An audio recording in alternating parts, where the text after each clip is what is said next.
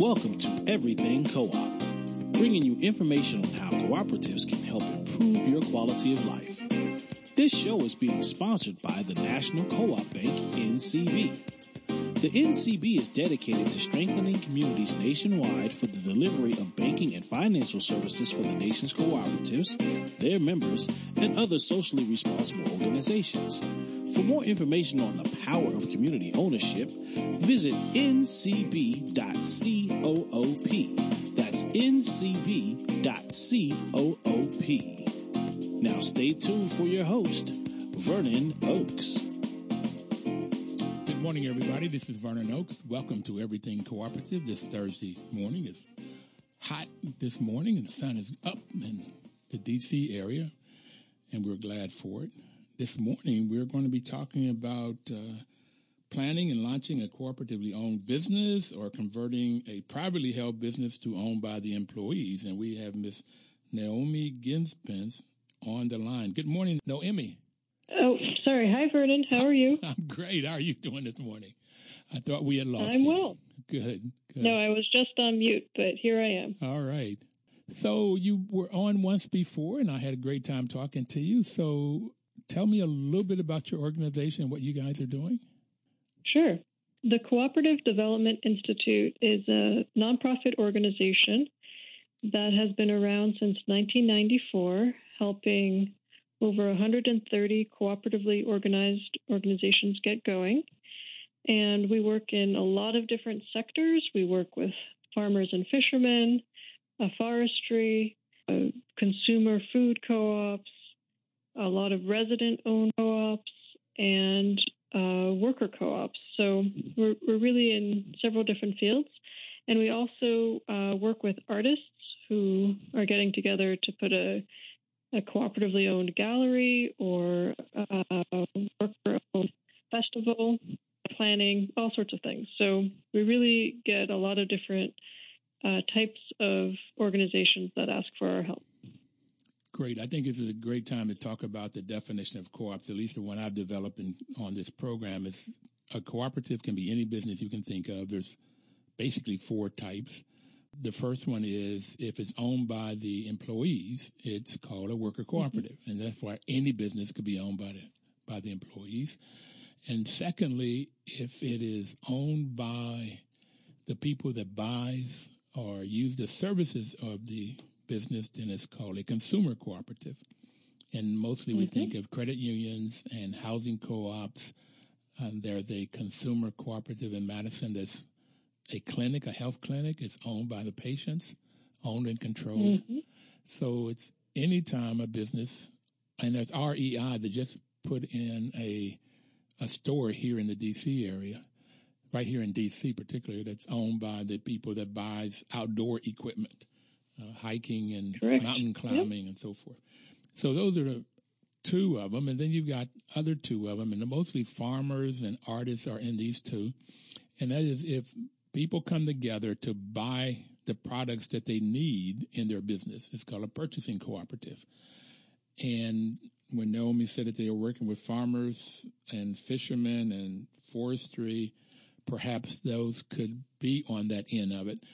And consumer co-ops, I miss food co-ops. Food co-ops can be a consumer co-op or an employee co-op and a hybrid. It could be both. So that's right. You got the purchasing co-ops on one side of a business. Farmers come together and they buy the seed or the fertilizer or gas or whatever they need to produce. And then on the other side of it, they are members of a marketing cooperative. And the marketing cooperative markets the products. So that leaves the farmer the time to produce, okay, and not have to worry so much about purchasing or marketing. And we get Land O'Lakes on the marketing side, Cabot Creamery, Cabot Cheese. So we get a lot of people coming together. And Naomi, there's a group here in D.C. that's called CPA, Consumer Purchasing Alliance. And they came together with churches and nonprofits so that they could buy whatever their need, like gas or solar power, copier machines, trash hauling. And they found out, particularly with churches, they were getting ripped off by vendors because they may have a volunteer coming in doing a contract with the trash company, and the churches were paying like twice as much as other people were paying for their trash. Wow. So they saved a lot of money by coming in, and this CPA, this purchasing group, would do the contracts, and they have the expertise with the vendors, and then allow their members to join in and buy their services from them. And they've saved their the other group is the charter schools, who similarly don't have the expertise necessary to buy these different products. So they've saved a lot of money, and they want to go national. I know you may know Paul Hazen. He's been a part of the development of this company here in D.C. That's fantastic. For everybody out there, Noemi is working with all of these when she said farmers and forestry and food and resident-owned. I assume that's housing co-ops, worker-owned. That's right. The artists are coming together, too, and buying warehouses space together so they can share their space, and then they will have showings together and sell their products. Mm-hmm. Yep, there's a lot of examples. Okay. So that's what you do. 130 of these since 94. That's 23 years. Wow. How long have you been with corporate So I've business been with development? CDI. I've been with the Cooperative Development Institute coming up on 8 years in the fall. Yeah, and we've really grown. We're up to 18 staff people now. 18? That's right. 8. Oh. Yeah. So it's pretty exciting. We still see strong demand. People are really looking for cooperative solutions for all types of different situations. And, we think co-ops have a lot to offer. Well, I do too. And that's why I'm on this program, to let people know about it. And that's why National Co-op Bank is sponsoring it, because it just can solve community problems.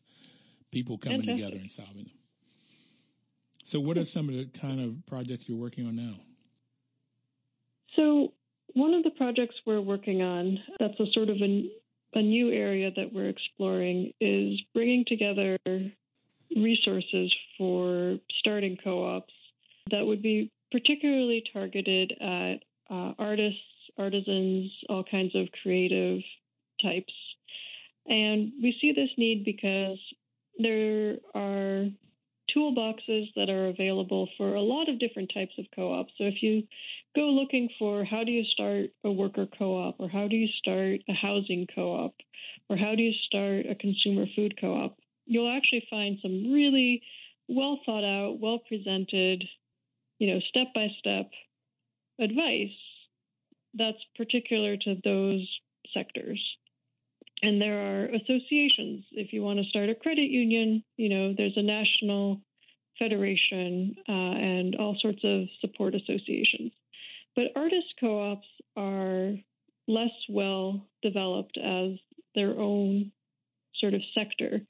And part of the reason is that artist co-ops are actually like every type of co-op. So that's true as well as for farmers. You were mentioning that farmers might get together, and on the one end, they might purchase things together like gas or seeds or fertilizer.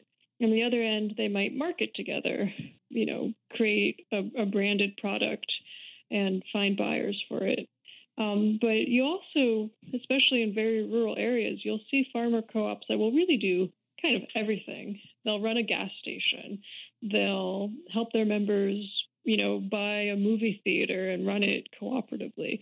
So it's really sort of everything co-op, which goes really well with the name of your show. And I think similarly for artist co-ops, artist co-op, all it tells you is who's in it, but it doesn't tell you what it does.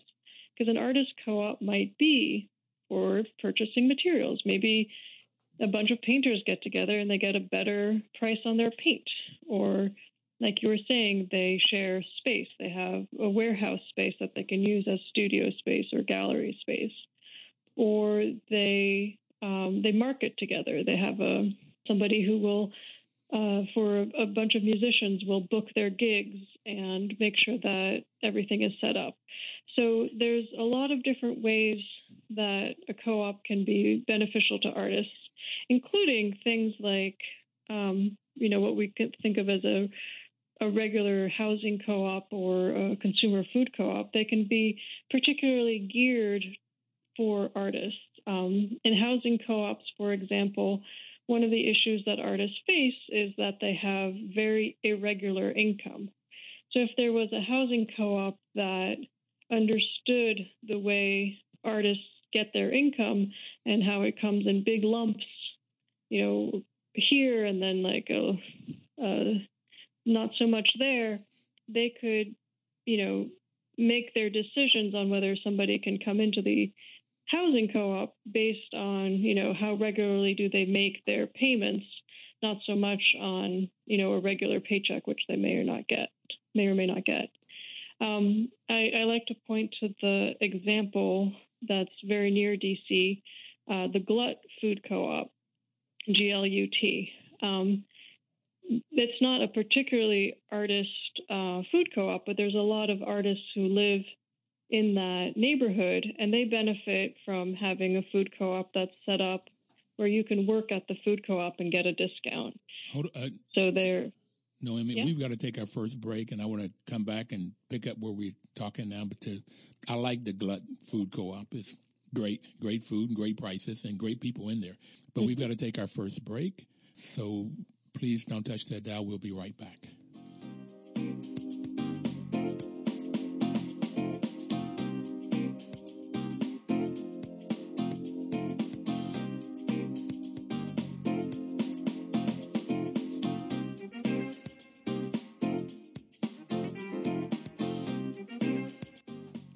WOL is a great partner for everything cooperative. This is Vernon Oakes. Because it's a great partner because what he just said, information is power. And the National Cooperative Bank is sponsoring this program to give you the information about cooperatives. The power comes though when you use the information. And you could get in touch with Noemi and the Corporate Development Institute if you want to start a cooperative. It looks like any type. We're talking about artist co-ops right now. Noemi, how can one get a hold of you or your organization? Sure. Well, we're on their web at CDI, that stands for Cooperative Development Institute, .coop.coop. And if you want to email us, the easiest way is info at cdi.coop. Wonderful. Okay, you were talking about Glut and how artists around there would work in this co-op and so they can have some income. Well, I don't think there's anything perhaps more cyclical income-wise than artists. They do a gig and they have hopefully a bundle of money, and then when they're not working, they have no money. So it's an up and down kind of thing. And of course, once you get really, really big, you may have royalties and things coming in all the time. But most artists don't get really, really big. So this is great, talking about where co-ops can help the artists. So you want to keep talking about that? The way we think about it is that co-ops can help artists do three things. They can help artists do their craft, pursue their passion. So that's studio space, it's practice space, it's materials, it's all of the things that help an artist pursue their passion. And this might even apply to people who do it amateur. Maybe they just need access to a darkroom. They're not a professional photographer, but they love photography. So that's one way that cooperatives can help artists, is by helping them pursue their passion. A second way is by helping them earn a living. A lot of artists want to earn a living from their art. So whether it's a gallery, a performance space, an online store, or the shared services we were talking about, the marketing, a platform. There's a new platform cooperative called Stocksy. It's owned by photographers, and instead of buying your stock photography from iStock or one of those places, you can go to Stocksy and, search a bunch of photos, and the platform is owned by the artists themselves. So, that's a new type of way for photographers to make a living. And then the third way, besides doing your art and earning a living, is what we've been talking about, just living your life. So having a place to live, having food, being able to exchange services. So even having sort of an hour exchange where you can have one person babysit and somebody else, do the shopping or something like that. So, and actually my favorite way that living your life sort of ties in with artist co-ops is I've noticed that a number of worker co-ops are set up in such a way that the members of the worker co-op can actually work and earn a living by doing something other than their art and leave themselves enough time and energy to do their art. So there's an interpreters co-op that's based in New York called Caracol, and they do conferences and meetings and all sorts of situations where people speak different languages and they interpret live, so everybody can follow along, and that's their way of earning a living. But because it's flexible, because it's part-time, the people who are in it can pursue their filmmaking, musician, artist, painter, all different kinds of passions that their work allows time for. How do you spell that? So, how do you spell that? Cortisol. Caracol is Caracol. And in fact, at a recent conference, I met a member of the Tight Shift Laboring Co-op, which I think is based in D.C. Mm-hmm. And I mentioned this idea to him, and he said, that's exactly right. I'm an artist, too. I'm a singer. And because I can control my hours and, when I do the work, I'm able to have time to sing and pursue that passion as well. So... And I've used Tight Shift. As you know, I do property management. It's my day job. Mm-hmm. And I've used Tight Shift, the cleaning of some of the properties. And you might not have thought of Tight Shift as an artist co-op. No. But if you ask the members... I still didn't know. If you ask the members, they might think of themselves as artists who are doing, property maintenance work so that they can have time to pursue their art. Yes. And it is flexible. They come in and clean whenever it's on. They just have to let us know when they're coming so we can let the properties know. Yeah, it works. Mm-hmm. Yeah, so those are the ways that we see cooperatives really working for artists and helping them do what they need to do.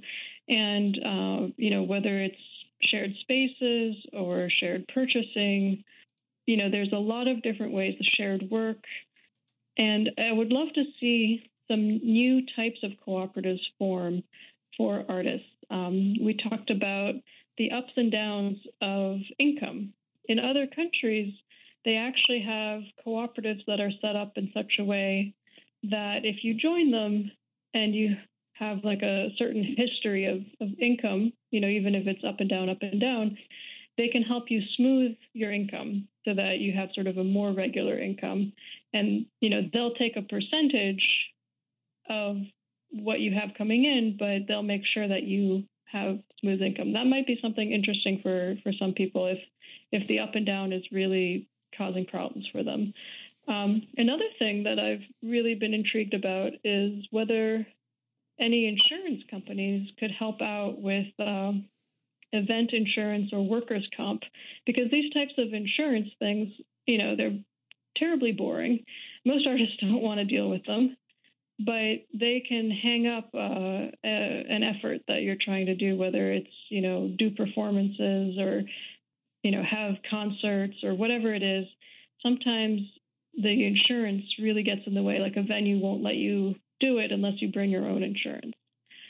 And one thing that I've actually been hoping we could try to help form is perhaps a network of providers who could, be the lawyers, the marketers, the accountants, the organizational development people who could help artists with their co-ops, because some artists are very well organized and don't mind doing bureaucratic stuff, and other artists are really allergic to all that kind of thing.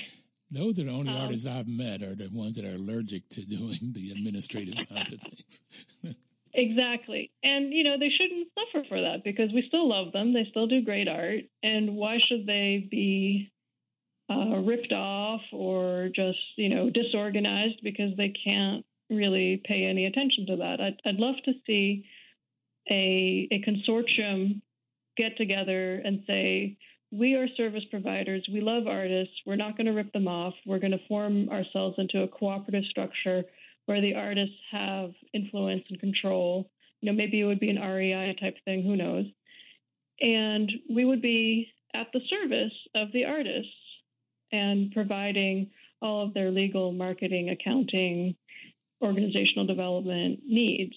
So this is a dream that I have that bit by bit we're starting to pull some people together. Amy, are you an artist? Is that where your dream Am I an artist? Came from? Yes.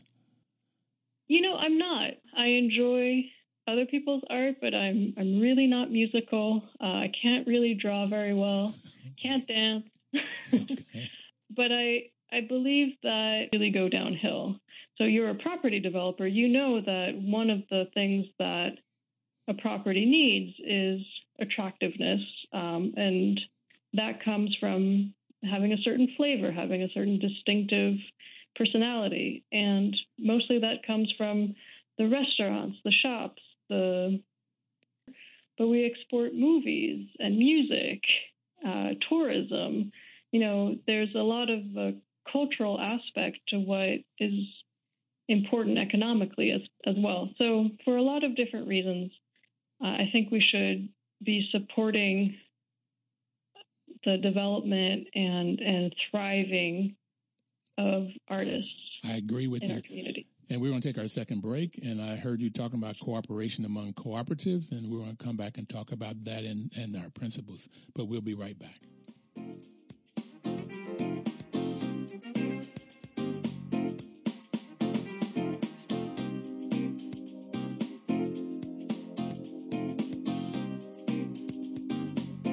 Washington News Talk, 1450 AM WOS and 95.9 FM.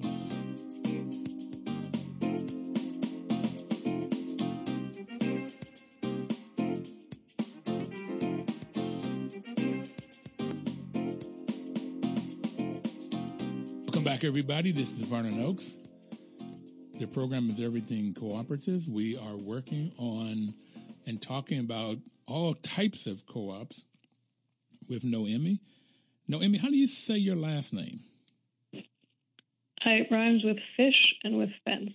Gishpen. Gishpen. Thank you. Okay, so you have these rhymes, so you know that people have trouble with it. Thank you. Yeah. Okay. It's a tough one. So if you want to start a co-op, you could contact Noemi and people in her organization by going to their webpage, cdi.coop, or send them an email at info@cdi.coop. That's right. I've had people talking to me about starting, there's a group here wanting to start a food co-op. And I've helped them a little bit, but I think I'm going to direct them to you. They did go up to Wisconsin last year for training on how to start a food co-op. So they're on their way, but we might need some more support. So that's great. There's actually so there's a couple places they could also go for more resources. There's the Food Co-op Initiative, which I think is at fci.coop.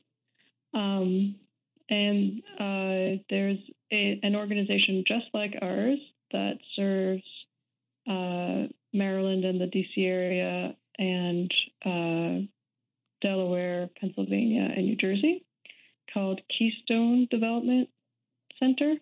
So they're at kdc.coop. Keystone Development Corporation. Yeah, KDC. And it sounds like they maybe went to the conference that's called Up and Coming, Up and Running. It's a conference held in Indiana every year for startup and new food co-ops. Well, the group is out of Indiana, but they took it up to Wisconsin or Minnesota last summer. Yeah, that's where the Food Co-op Initiative is headquartered, so maybe that's why they had it up in Minnesota. Okay. Mm-hmm. Great. One of our council members, Vincent Gray, has put in legislation. He was the mayor, and now he's back to be a council member of Ward 7. That's where I live. And he's put in the budget $300 million to build a hospital in Ward 8, which is lower economic, social economic folks live. We call it the neighborhood in most neighborhoods where African Americans live. So you got higher health issues there, and with lower access to health and healthy foods. So seeing that, he has put in this he needs $336 million, so they're only $36 million short for the hospital, but they're also put in to build 2 stores, and he wants to build these 2 stores, one in Ward 7 and one in Ward 8, because there's not that many stores either. There's particular food desert in Ward 8. So, but he wants to have a Giants or Safeway or Harris Teeter or somebody come and run these stores, rent them out and run them after they build them. And I did testify, why don't we do co-ops? In the same perhaps money of building 2 large grocery stores, he could probably build 4 buildings for co-ops because they're about half the size of a conventional store, and talked about the benefits of food co-ops over conventional stores. And it always gets me is that if people can get the benefits of co-ops, it seems like everybody would want them.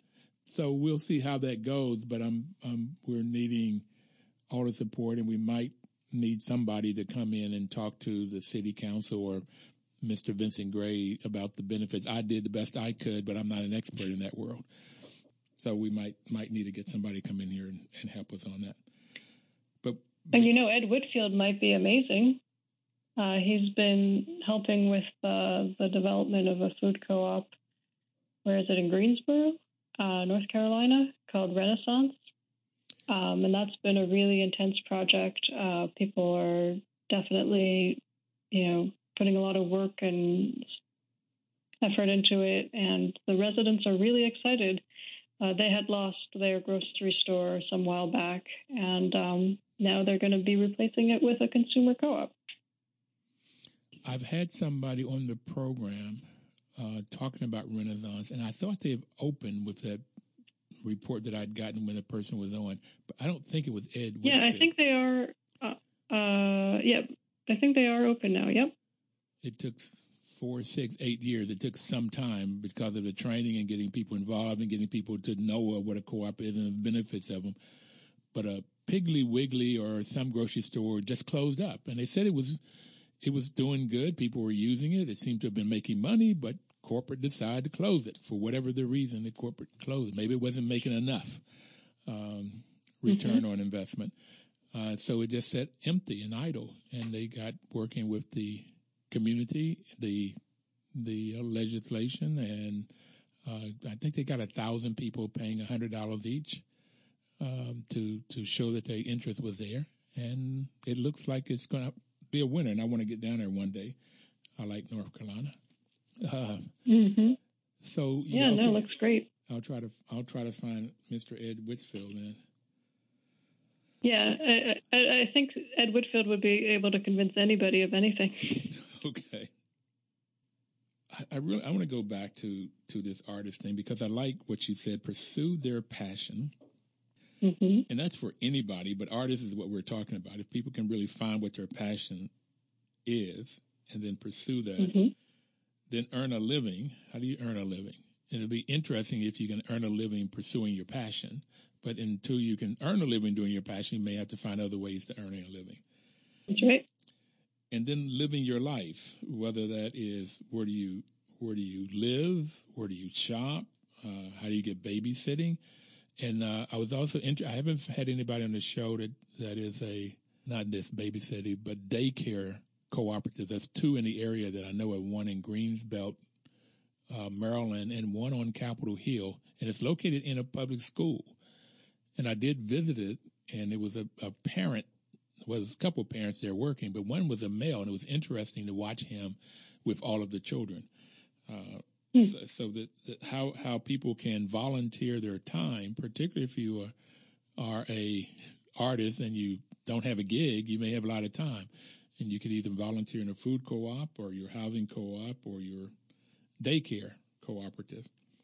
So it's a lot, and this is where I was talking about this cooperation among cooperatives is the sixth principle of the 7 cooperative principles that the modern cooperative works under. And then the cooperative values I like a lot too. So I like the way you lay this out. There's 3 things: pursuing passion, earning a living, living your life. Yeah, and as far as cooperation among cooperatives, we did talk about how whether it's a farmer co-op or an artist co-op, they may be multifunctional, like they may be helping people get the materials that they need and then market together, and whatever it is that they need, the co-op might be the vehicle that helps organize it. But cooperation among cooperatives is really cool because then you have co-ops of different types that will do something together. So we're looking at setting up connections. For example, we work up in the Northeast, so we've been working with the Somali refugee community in Lewiston, Maine. And they are used to farming from where they come from and have been through a number of years of training to know how to farm in Maine, but they need assistance to put together a co-op, which they've now done, that will be a farmer co-op to market together their produce. And what we're trying to help them do is actually do one of these regular deliveries of groceries, of produce, vegetables, and so on, to one of our resident-owned communities, people who live in shared housing. So in order to help build the cultural connection, too, between what they call new Mainers, new people coming to Maine, and people who have lived there for quite a long time. New Mainers, okay. Yeah. How do the Somalians respond to this cooperative way of life? Well, to them, it corresponds to a lot of their cultural values. So they understand very well the principles of cooperation. I think what's harder is that, they have to set it up as a business in the American legal system and everything, and they don't have a written language. They have a spoken language. So they have to, learn how to put things down on paper and get it, bureaucratically, authoritatively settled that way. But for the actual cooperation piece of it, they understand that pretty well. So the farmer co-op is actually 2 men and 2 women, and the women participate as much as the men. In fact, one of the women members is the president.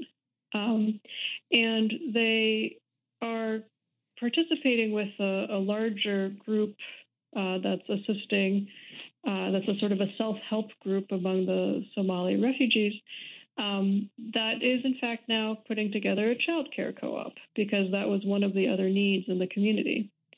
So, and they're going to be looking at setting up a grocery store in town that will sell the produce of the farmer co-op. So they're really starting to build that cooperative ecosystem in order to meet their needs. That is excellent. And I asked a question because what I have gotten on this program with Dr. Jessica Gordon-Nimhard, who wrote the book Collective Carriage, and other people that, particularly from NCBA CLUSA, that a lot of the African cultures, Latin cultures also, have this cooperative nature at the center of their culture. If you look at the Native Americans, if you look at the tribes, that people in the community, they had to work together, and everybody, had different things that they had to do in order for the community to survive, which is cooperative. And I really believe at the heart of human beings is this cooperative nature.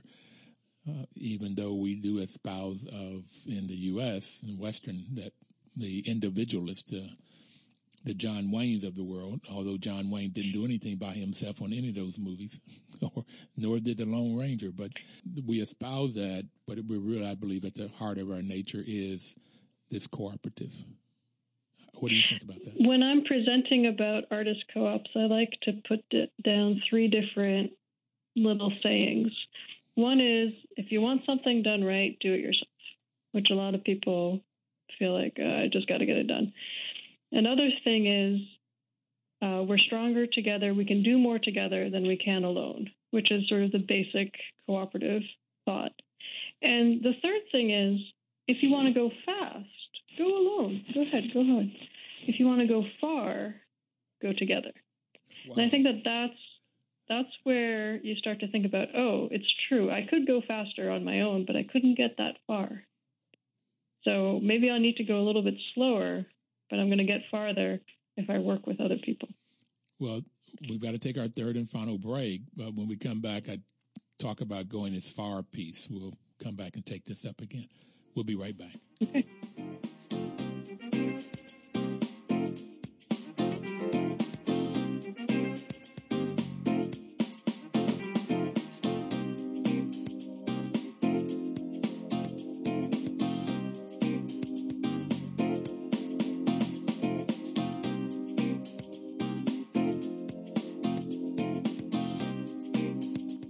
Washington, D.C.'s News Talk, 1450 AM WO at 95.9 FM.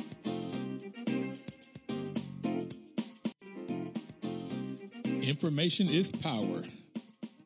Noemi just said before we took break, if you want to do something right, do it yourself. If we are stronger together, and if you want to go fast, you go by yourself. If you want to go far, we do it together. And what that brought my attention to, Naomi, is the failure rate of businesses. For a cooperative, 10% of cooperatives fail in 5 years, where 90% of capitalistic businesses fail in 5 years. So you get in the cooperative world, you have 90% of the cooperative businesses are still around in 5 years, where only 10% of the capitalistic businesses are still around and survive after 5 years. It's slower to get them started. A lot more focus on education, which is the 5th principle. But with that education and knowing how to make decisions together, learning how to make decisions together, they make decisions that are long-term and not short-term.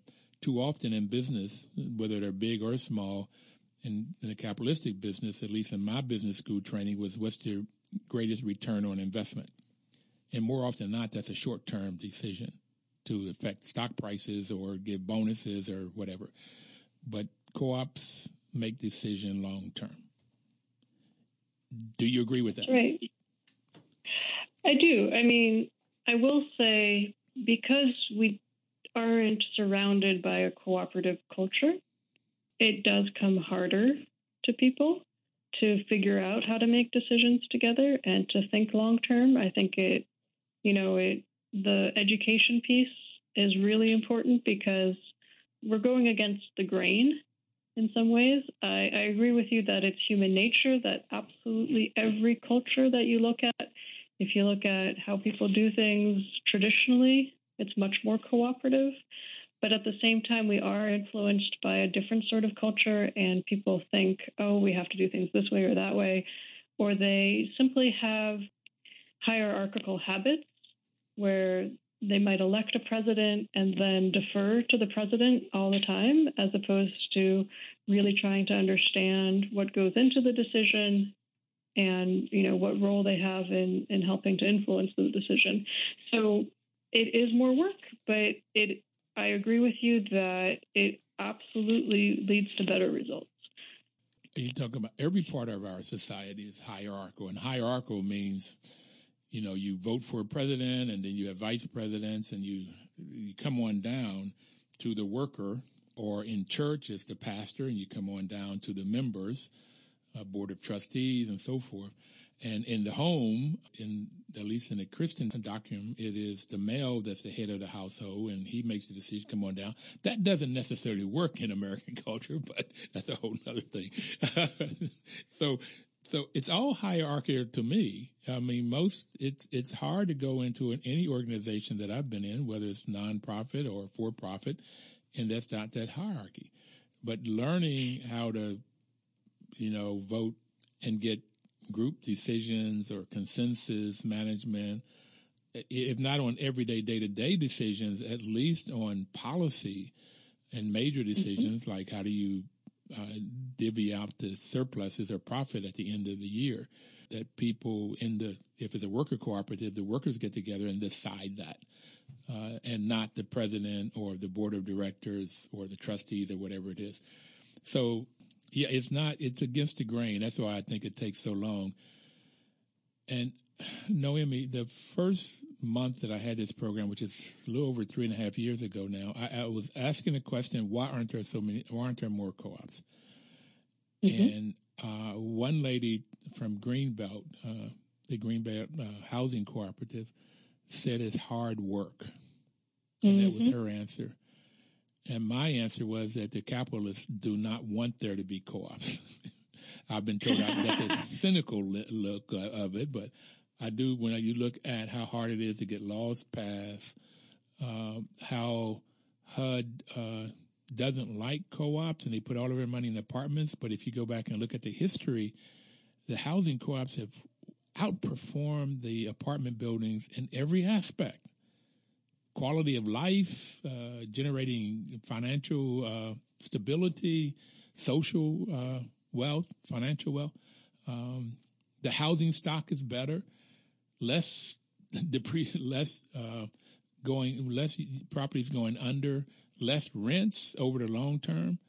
I know we call it co-op fee or rents, but whatever is a lot less. I mean, up to 40% less over a 30-year time frame. 20-year, 30-year time frame. So I think with housing co-ops, it's very stark, actually, the difference that you'll see. I've heard it described a couple of different ways by people who work with housing co-ops. So one time I heard one of my colleagues describing a housing co-op to some people who were considering it, and he said, "Okay, well, when you're paying your rent now, your rent goes to pay for, the mortgage on the building and the upkeep and, electricity, all the utilities and any services like plowing or whatever, and some profit for the owner, so it's like all the different things plus profit. And if you had your own housing co-op, well, you'd still have to pay all the other things, the mortgage on the property and the services and the utilities, but you wouldn't have to pay the profit. So already you're better off. But it's even more stark than that. I heard another co-op developer who helped form a housing co-op up in Lewiston, Maine, and he said the problem that they were having there is that property owners were actually taking their profit, in some sense, out of the health and wellness of the residents by not doing the upkeep, not maintaining the properties in good order. People were having to suffer from mold, from fire hazard, from rickety stairs. All of this was coming out of people's actual bodies. And when you think of it that way, I mean, it becomes abundantly clear that having the residents own the homes themselves, it's much better economically, and it's much better for their health. And the problem with the capitalist system is that it's based on a lot of theories about how everything works out for the best for everybody, but it doesn't really take into account the actual social situation that people find themselves in, where they may not be able to complain about, bad services from their landlord. You see this especially right now. I don't believe that illegal immigrants, that category of person, yes, is really unwanted in this country. People want them to be here, but they want them to be scared, disempowered, and unable to complain about their housing conditions, their working conditions, or any other treatment that they receive, because if they'll be scared to go to an authority because they could be deported. And so they can be treated in any way, wage theft, anything can be done to them, and they won't complain. And it's not about not having them here. It's almost a new slave. That's a little bit more. It's definitely exploitation. Okay, that's what I mean. Yeah, no, I mean, it definitely is along that lines, because I don't think it's about keeping people out. People say, oh, they broke the law by coming here, but I don't think that that's the point. But it's a completely different mindset. I mean, I understand there's a lot of people who are capitalists who really think that, businesses provide services and the profit motive, motivates people to provide those services. And all that is true to a certain extent. But unfortunately, when you introduce the profit motive and you elevate that to the most important aspect of an enterprise as opposed to actually providing the services, then people start to cut corners and find shortcuts and go straight for the profit, cutting through the actual benefit to people. And that's where I think cooperatives have a much better setup, because they are set up in order to provide services to the members. And profit is something that they do generate. It's a byproduct as opposed to the main event. Exactly. It's like oxygen for an organism. Okay. On your webpage, you have something called cultivate.coop. Mm-hmm. What is that? So cultivate.coop is a site where all different types of people and organizations can put resources to learn about co-ops. You can learn how to start a co-op. You can learn how different things work in a co-op. So it's a starting place. And if you have resources to share, it's actually a wiki, so it works a little bit like Wikipedia, and you can add your own resources.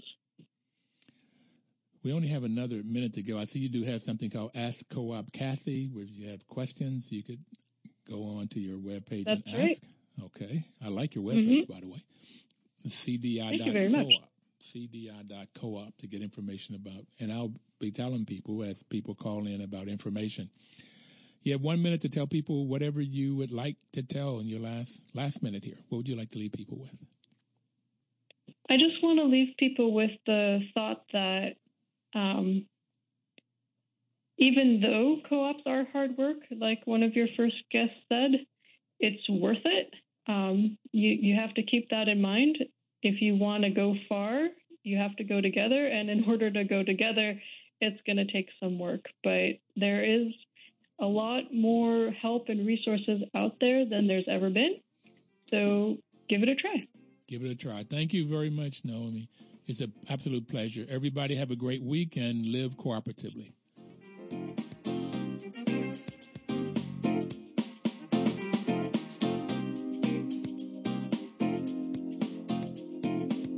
Washington, D.C.'s News Talk, 1450 AM WOS and 95.9 FM.